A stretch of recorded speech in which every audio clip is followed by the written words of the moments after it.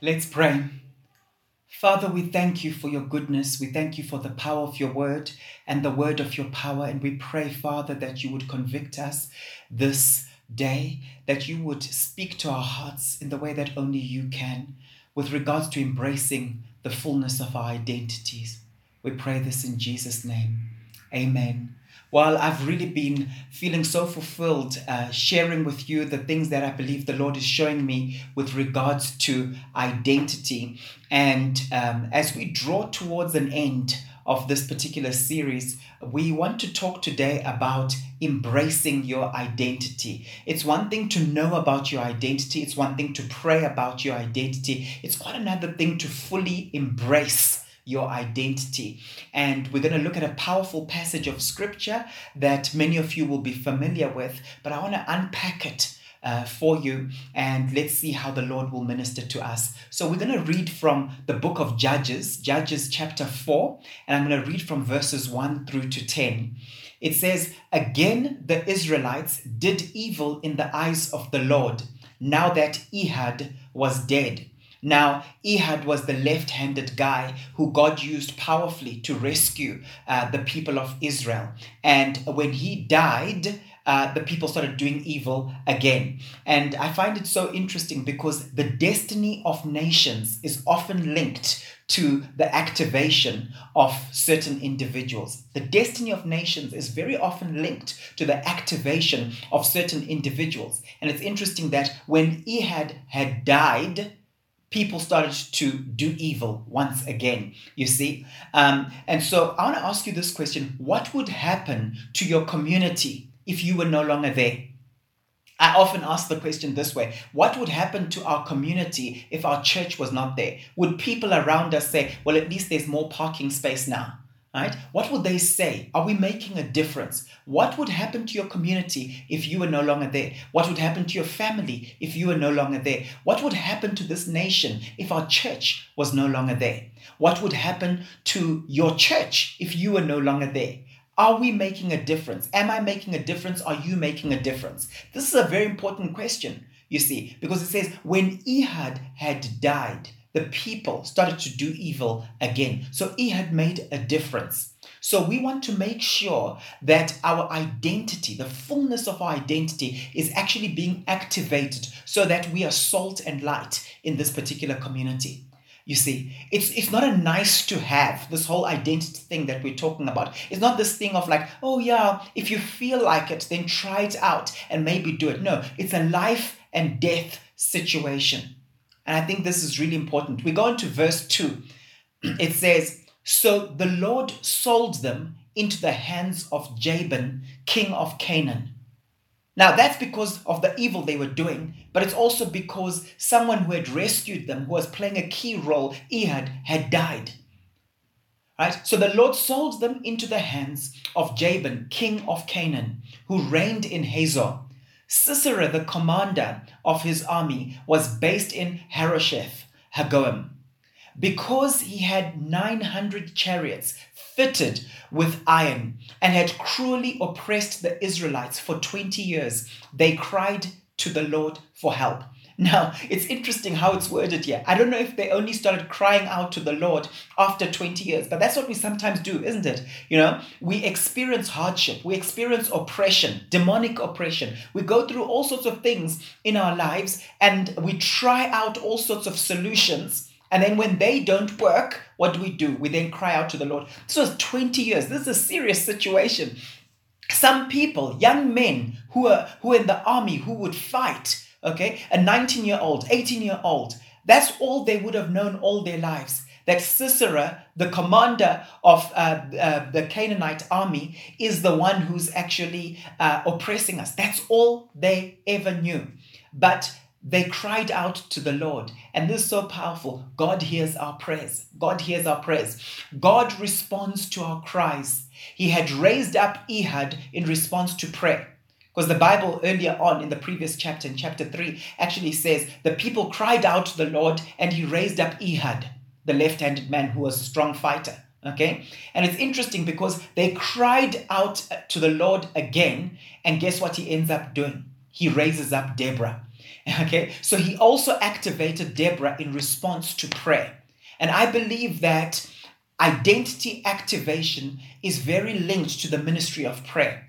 As we go deeper in prayer, as we have these powerful prayer meetings we've been having via Zoom, as we cry out to the Lord, I believe that our identities are being activated. People who were in obscurity are being raised up right now. Right? People who didn't know how to pray are starting to become strong prayer warriors. People who weren't prophetic, who didn't see things, who didn't hear things, are starting to see and hear things because of prayer. We need to be crying out to the Lord because he responds to prayer, particularly prayer in faith. So it says, now Deborah, a prophet, the wife of Lapidoth, was leading Israel at that time. So she was already leading. She held court under the palm of Deborah between Ramah and Bethel in the hill country of Ephraim. And the Israelites went up to her to have their disputes decided. Now, who said women are not wise? Who says women cannot lead?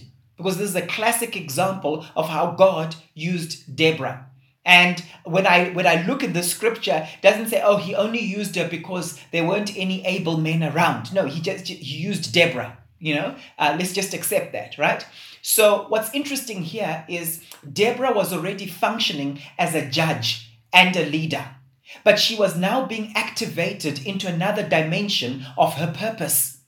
You see, she probably functioned in a strong spirit of wisdom as a judge and as a leader. But her primary purpose, I believe, was to rescue a nation.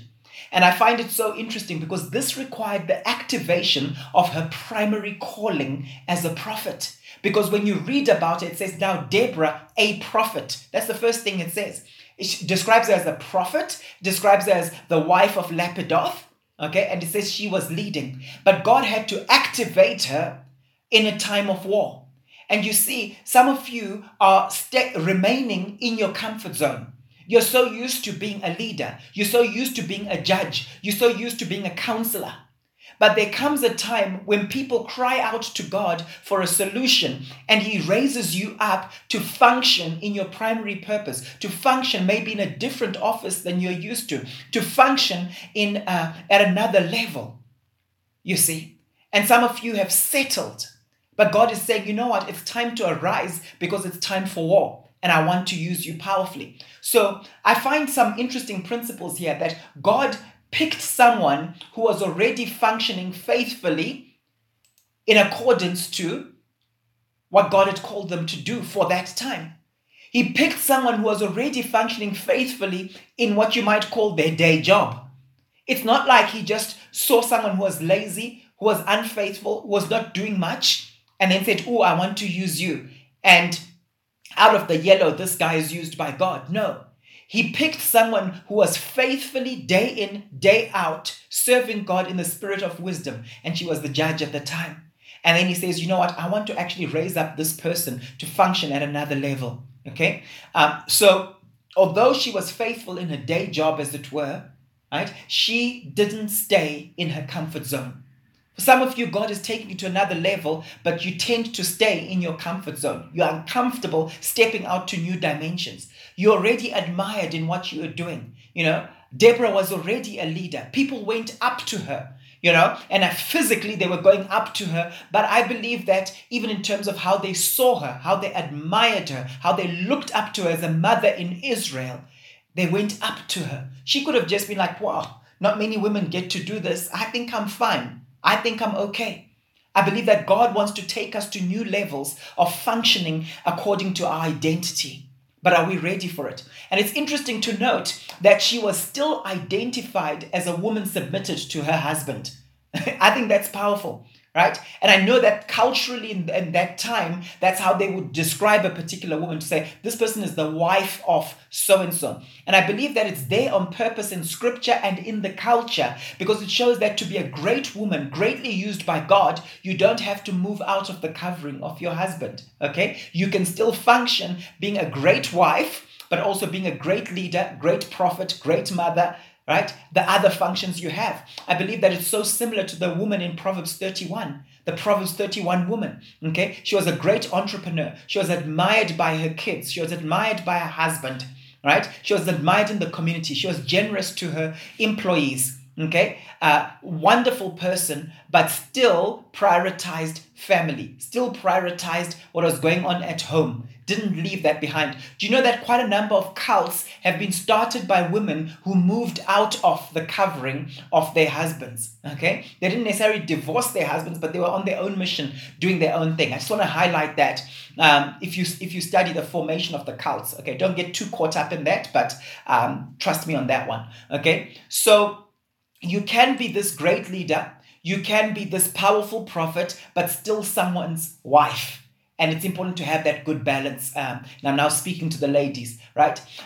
It doesn't make you less powerful when you are submitted as a wife, okay? Deborah, you know what's amazing about Deborah is she was able to integrate different aspects of her identity, just like the Proverbs 31 woman. And that's the struggle a lot of people have today. You know, they don't know how to be CEO at work, but then come home as a submitted wife, or army commander at work and come home and play with your children. Okay, I believe the type of people God is raising up in this hour is the type of person who's able to move in and out of different roles, who's able to integrate all of these into their identity instead of just, I'm an army commander, that's all I can do, so I won't be tender to my wife. Doesn't work that way. So verse 6 says, she sent for Barak, son of Abinoam, from Kadesh in Naphtali, and said to him, the Lord, the God of Israel, commands you, go take with you 10,000 men of Naphtali and Zebulun, and lead them up to Mount Tabor. I will lead Sisera, the commander of Jabin's army, with his chariots and his troops to the Kishon River, and give him into your hands.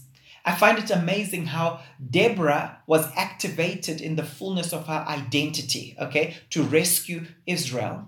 But part of that activation involved activating other people. Isn't it amazing? Your activation impacts the activation of other people, because she then spoke prophetically, giving an instruction to Barak, and the instruction then implied that he would be activated into the fullness of his purpose and identity for that assignment. And he had to also activate other people. Your activation will impact the people around you. When I'm activated, I'll activate others who will activate others. Isn't that powerful? All right. And so she gave him that particular instruction. All right. So the activation of your identity does not mean you're not a team player.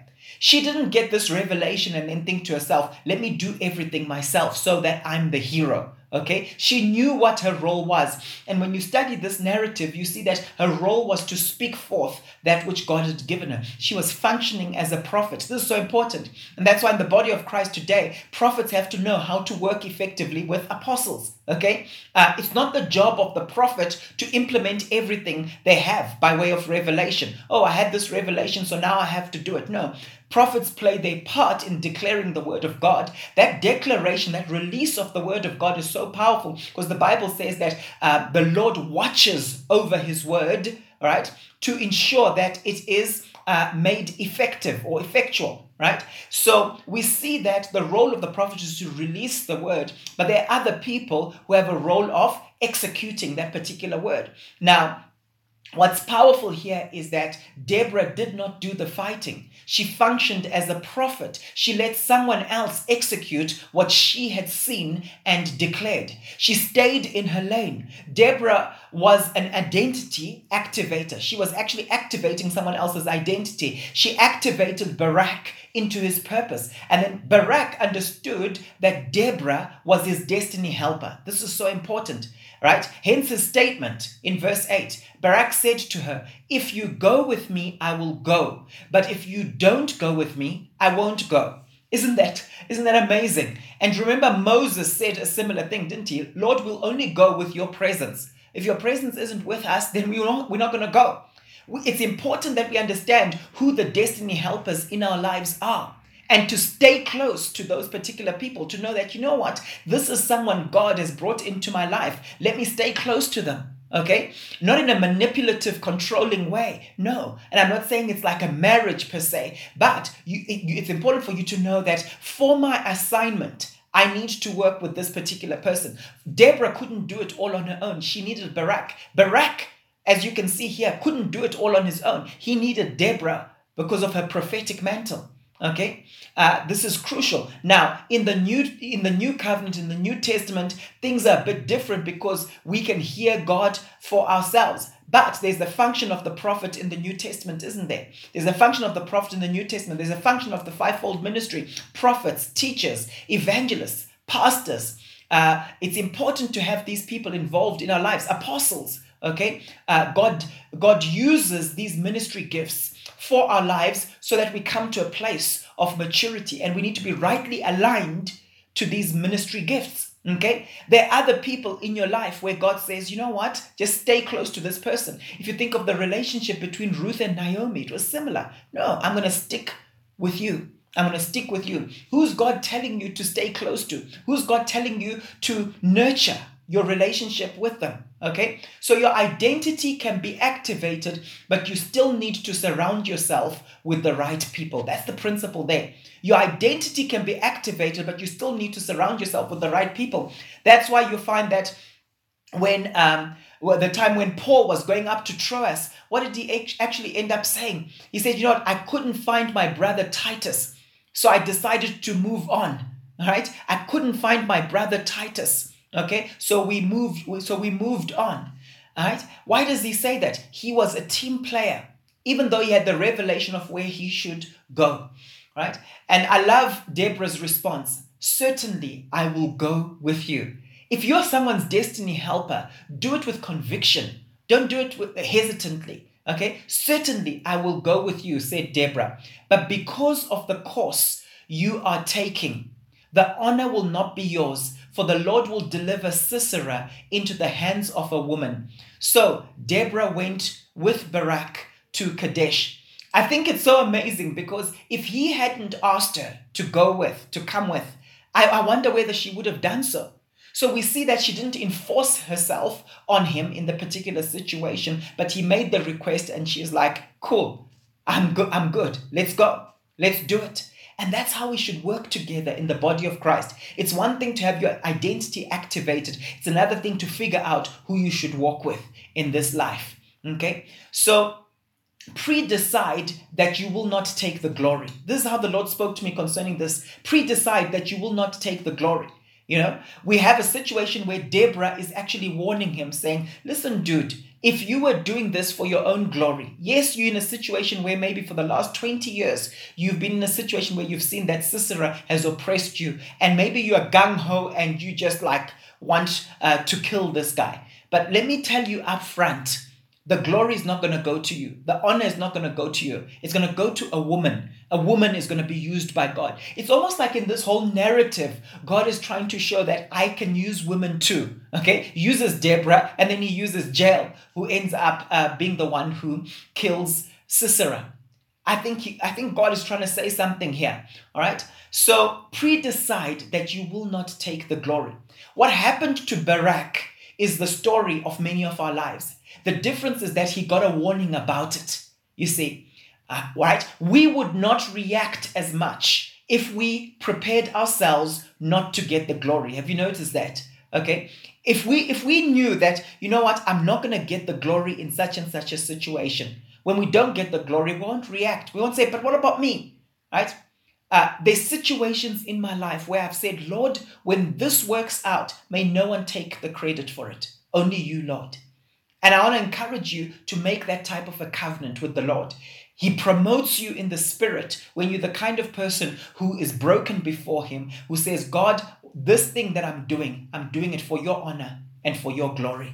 And it's powerful that Deborah actually warned him and told him that you won't get the glory, because later on you actually see Barak there, inquiring, asking Jael, hey, where's the person? Where's this guy? Where's Sisera? Right?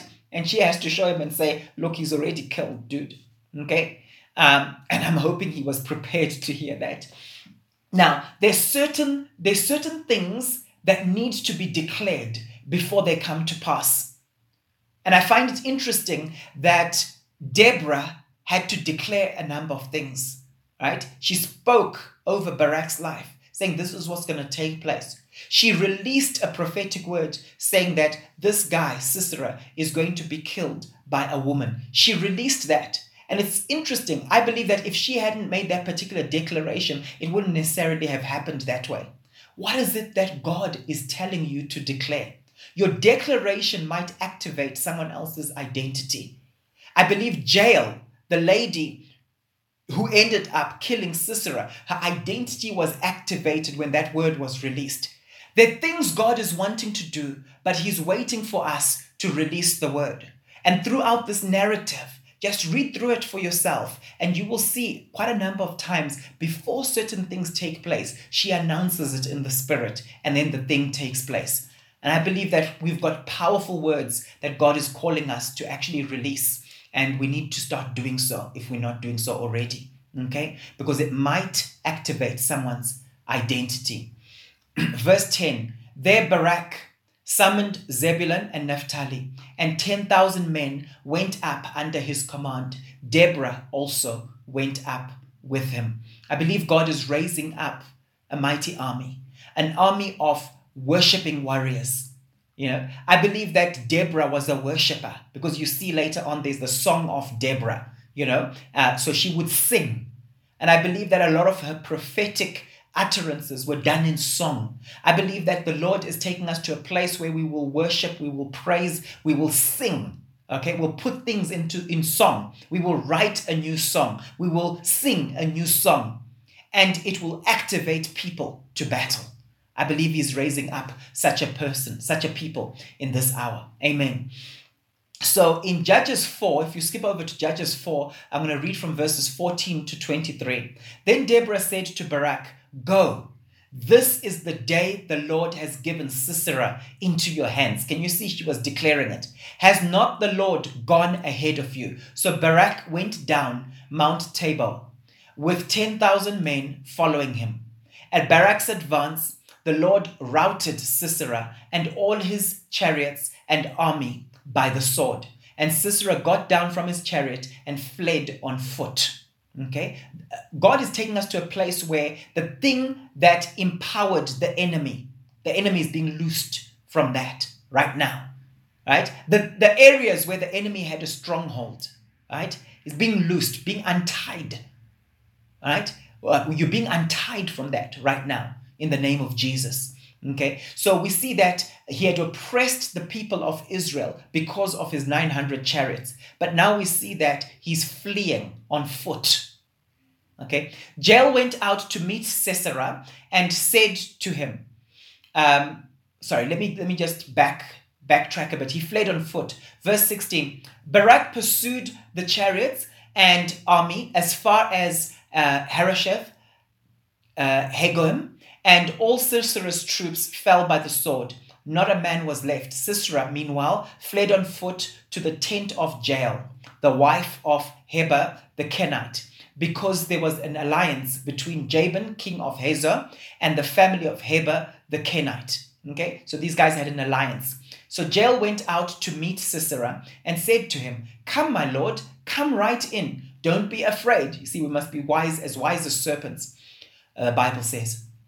So he entered her tent, and she covered him with a blanket. I'm thirsty, he said. Please give me some water. She opened a skin of milk, gave him a drink. Isn't that interesting? He asked for water, she gave him milk, right?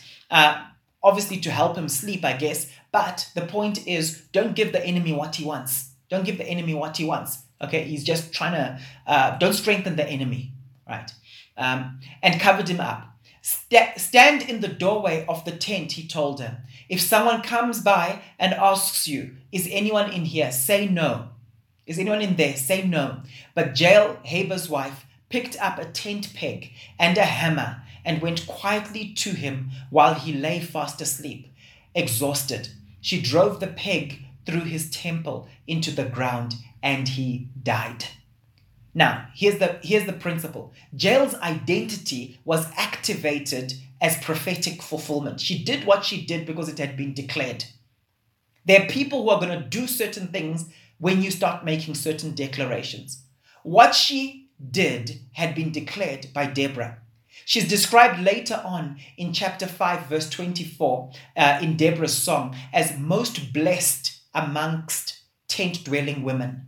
Right? It says, you are most blessed amongst women, most blessed amongst tent-dwelling women. This shows that Deborah was not insecure.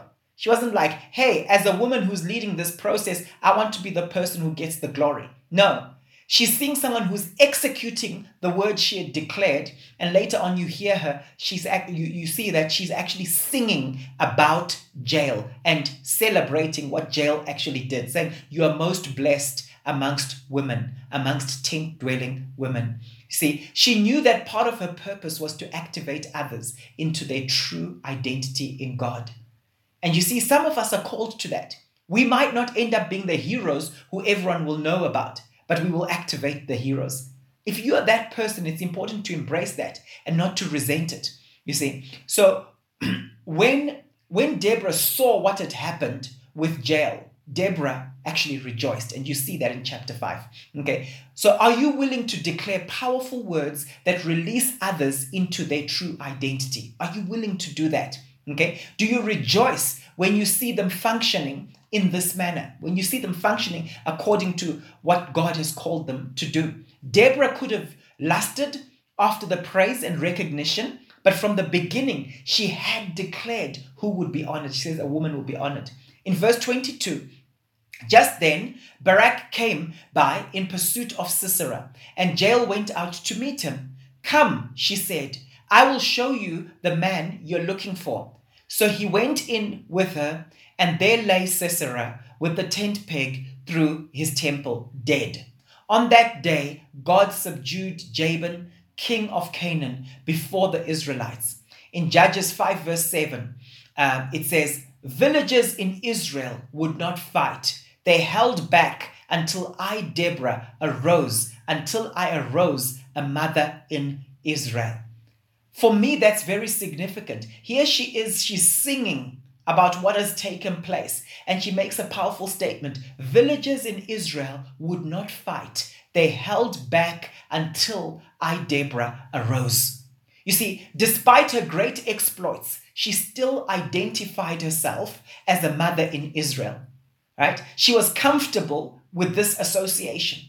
You see, many times we start doing great things and we kind of like try and move away from our identity that we might think is not something to be praised by people. It's not something that's recognized nowadays. I find it so powerful when you have a female CEO who's also a great mom.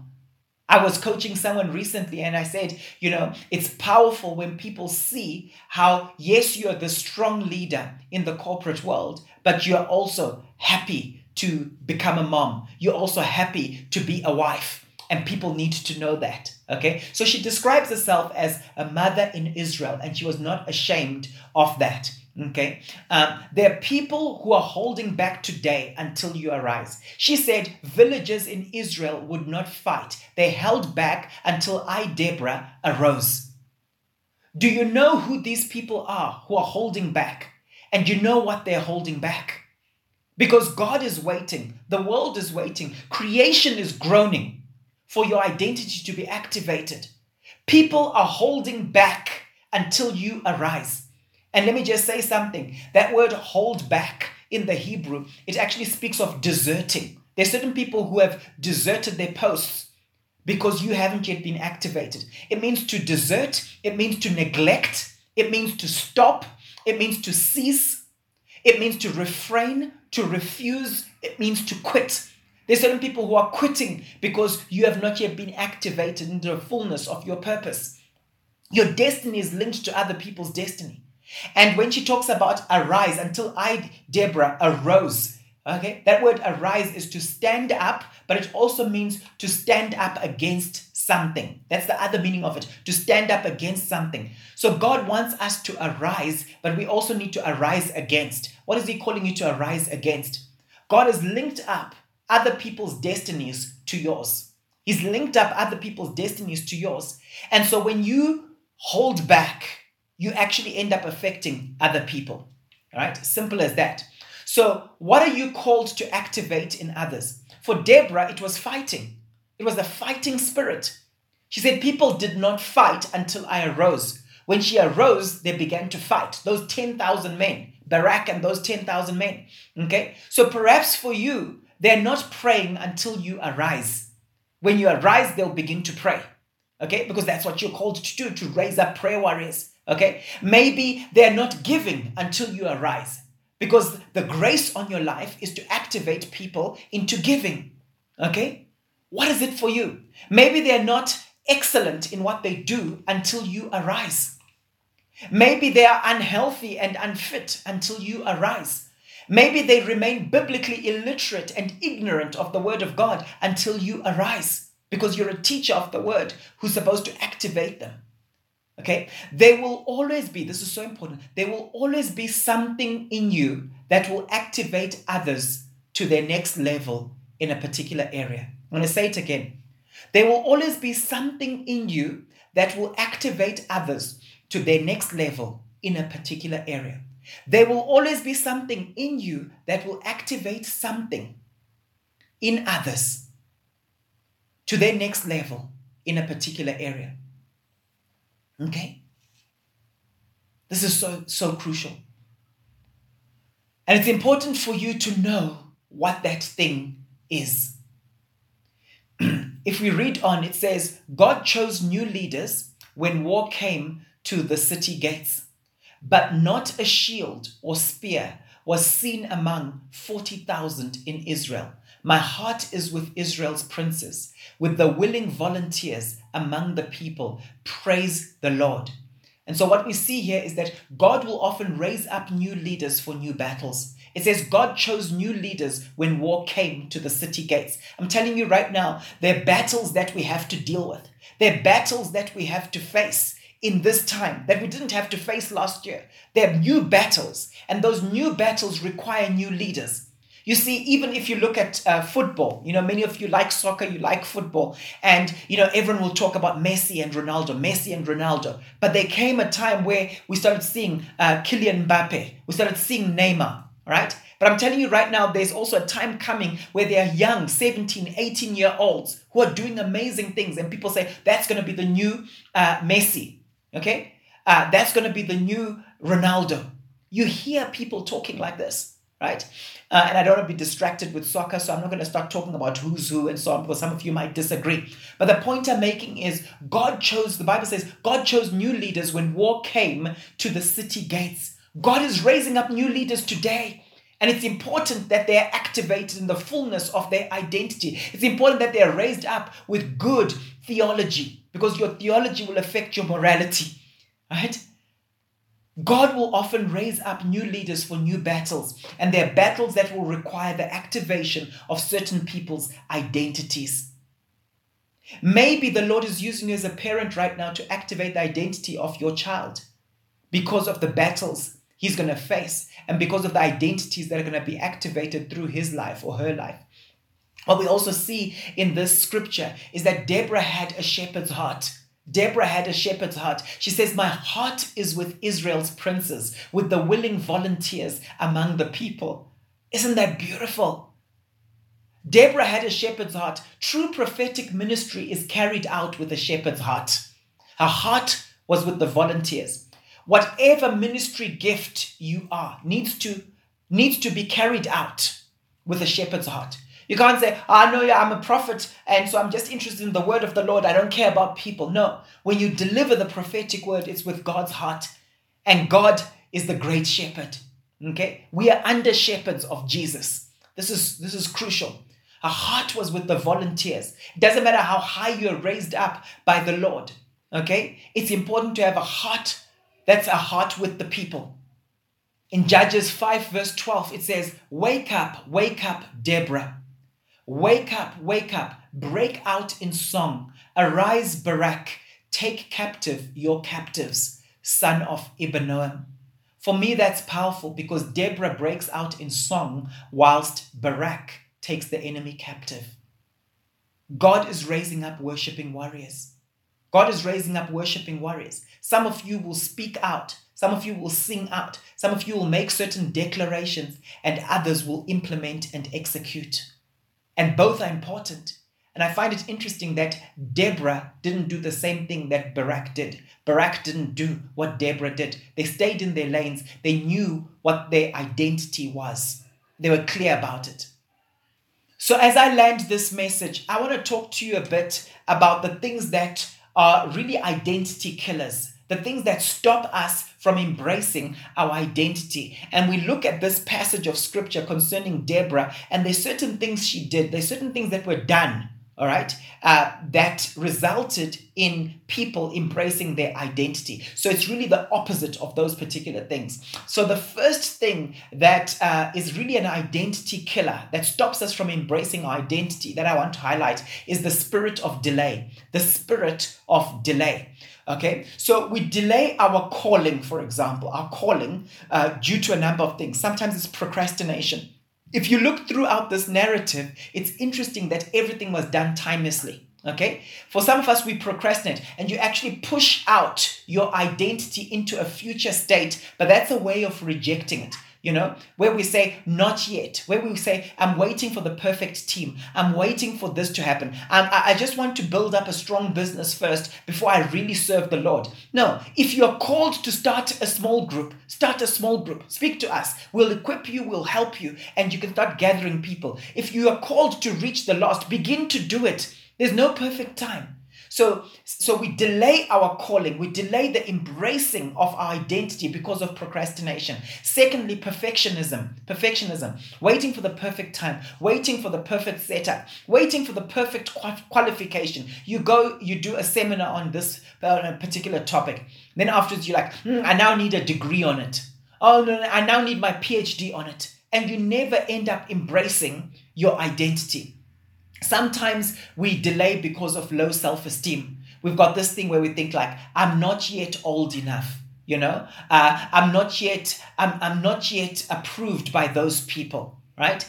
A low self-esteem will cause you to delay certain things. And because you're a Christian and you're trying to be positive, you'll always say like, no, I'll do it, but just not yet. No, I'll do it, but just not yet. And what delay tends to do, it tends to deceive you because you think, I haven't yet disobeyed God, you know. But you know what? Delayed obedience is disobedience. Delayed obedience is disobedience. You know, there's certain songs you need to start writing now because this generation needs them. They're battles that you need to be a part of that are taking place now. They're not taking place in 10 years' time. All right? I'm not saying rush into everything. No, catch my heart. You see that she was a judge for many years, operating as a judge for many years, leading a particular nation. But as soon as the Lord said, do this, she stepped out and she did it. Okay? Rigid ideas. Sometimes we've got rigid ideas and this stops us from stepping out. What do I mean? A woman can't do this. Rigid ideas. A woman can't do this. A woman can't go out into battle with these guys. You know, I'm not qualified. Right? Distractions. Very often when someone procrastinates, have you noticed, it's not like they're sitting still doing nothing. When they procrastinate, they're actually doing second things first. So if you're supposed to be studying, what happens? I say to you, hey, how's the studying going? And I arrive at your house and what are you doing? You're cleaning your kitchen. Oh, you know what, Paul? I cannot study if I've got a messy kitchen. So I'm just working on my kitchen. Yeah, but you've been spending the last 3 hours cleaning your kitchen. Okay, so what are the things that are distracting you from your primary purpose? Sometimes it's other voices. There's the spirit of delay because of other voices. Because there's some people who say, no, get your PhD first. You know, no, have all your kids first before you step out and do A, B, C, D. Okay, what are those other voices that are competing with God's voice in your life? It's important to actually get rid of those other voices. You see, so we see that everything in this narrative was done timelessly. Okay, being used by God was actually seen as an honor. Nowadays, people are like, oh, I have to now serve the Lord. Oh, I have to now start this. And we look down upon the things of the Lord. That's wrong. Arguments that usually exalt themselves above the knowledge of the word of God, okay, were being disarmed and dissolved.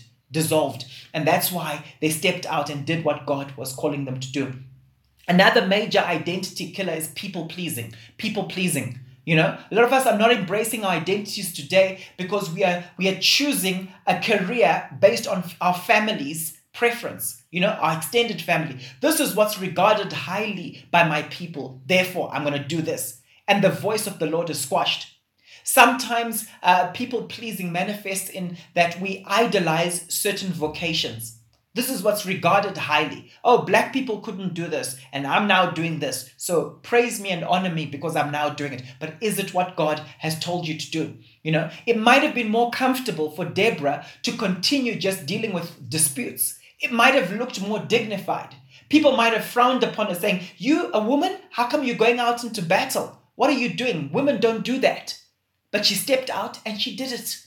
She stepped out and she did it. She wasn't a people pleaser. Her primary purpose was, let me please the Lord. Sometimes this identity killer affects us, and it's money matters. Money matters. So we are led by the money and not by the spirit. You see, do you know that Jael, the lady Jael, who ended up killing Sisera? I mean, think about it. She wasn't struggling with the fear of man. Maybe she was, but she overcame it. Because if her husband's family was in alliance with the Canaanites, imagine, she might have fallen out of favor with them. She might have been the bad daughter-in-law.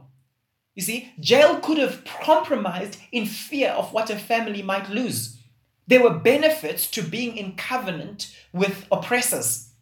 And for the last 20 years, these people had been oppressed. But obviously these guys, you know, were probably living large because of this particular alliance. What would her husband's family have said?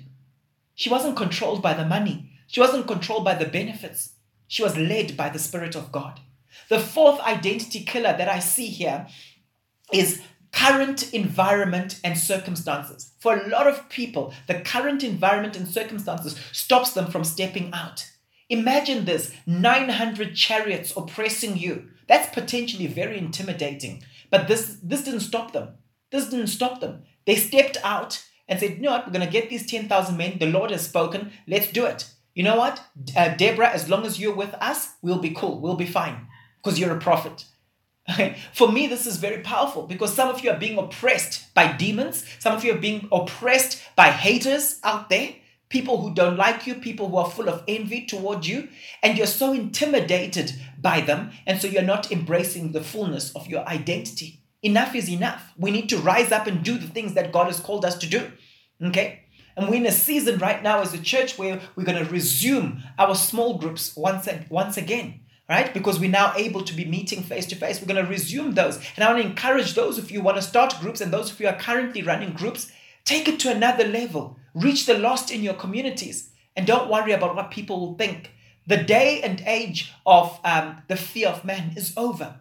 If you want to be a mighty warrior used by God, you can't still be a people pleaser. You can't still be led by money. You can't still be, what will my family think of me? I know people, wives, who would compromise, right? Strong characters in the church setting, but when they would go to the rural areas, they would compromise and start getting involved in ancestral worship, not actively, but just, still being there, still being a part of the process and so on, because they were terrified of their in-laws. They were terrified that they might be seen as the daughter-in-law who's being disobedient. It's time that we overcome these particular things, ladies and gentlemen. There's too much at stake. Who is God to you? Who is God to you? I'd rather fear the Lord. Okay? Another identity killer is lack of mentorship and emotional support. There's certain people who are destiny helpers. If you've got no mentor to activate or draw out the gift of God in you, sometimes you end up not stepping into the fullness of your identity. I want to encourage you. Deborah activated something in Barak. Barak then called forth the 10,000 men. We need people in our lives who take us to our next level. They might not be our spiritual father. They might not have a certain place in our lives in that particular way, but we've got destiny helpers who come alongside us and they activate us into a new level. Who are those in your life? Spend time with those people because God uses people.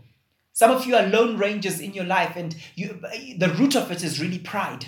You're too proud to humble yourself and to say, please pray for me to activate this particular thing. You're too proud. That's your problem. Okay? So we see this narrative as a classic case of prophetic activation and prophetic oversight. That's what Deborah actually did. The other destiny killer that I want to highlight, it ruins people's identities. It's an identity killer that ends up becoming a destiny killer, because when your identity is not in Christ, when you don't embrace the fullness of your identity, you end up affecting your destiny. It's a fixed mindset, a fixed mindset. It's that mindset that says, if I failed in the past, then I'll fail in the future.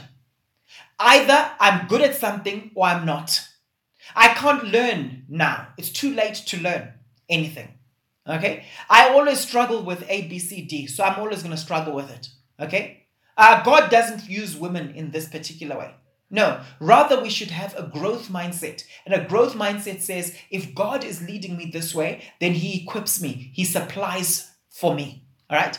That's an important principle. With every assignment the Lord gives you, right, there's divine supply. There's divine supply for His assignments, not for other assignments, for His assignments. So the trick is to find out what's my assignment in life and let me step out in it, because there'll always be divine supply.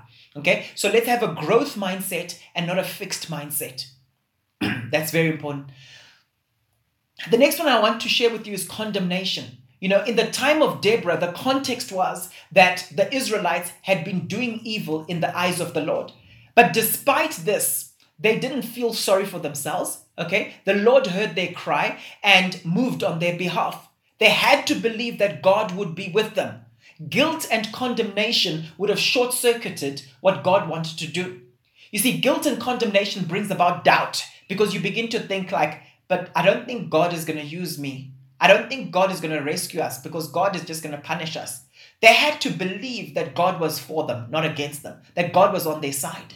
Okay? Condemnation is one of the biggest identity killers. There are a lot of people today who are living at the same shame level that they lived in when they were in sin, when they were backslidden, right? If you look in scripture, the Bible doesn't just say God forgives us of our sins. It also says God cleanses us of a guilty conscience. Some of you have been bound by a guilty conscience for too long. And so you keep disqualifying yourselves, but Jesus hasn't disqualified you. You keep thinking to yourself, but I can't do that. I've sinned too much. I have been inconsistent. I don't pray enough. You need to start believing. You need to start believing. That's the work of the born-again Christian. The work is to believe, to trust God, that what He says in His word is true. Okay? Don't allow yourself to feel condemned. Don't allow yourself to keep feeling guilty. Repent and move on so that you can fully embrace your identity. And then the eighth one is envy. Eighth one is envy. You see, we spend a lot of time coveting someone else's gifts and callings. You see, Deborah, Barak, the 10,000 men, and Jael had different roles and functioned according to their purpose. The result of this was peace for 40 years. And we need to get to that place as the church where we're not just chilling saying, oh, but he's doing that. Oh, she's doing that. Lord, why aren't you using me? No, find out what God has called you to do. Embrace it fully. One of my books is called, and we did a series on this a few years ago, maybe about 3 or 4 years ago.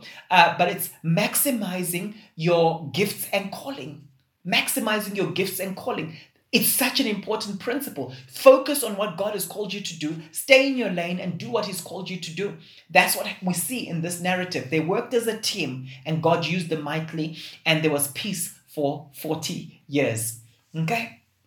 So I want to encourage you as you go forth from here to embrace your identity, just like Deborah did. And she activated other people's identities. And I would like you to please get the notes. Read through them.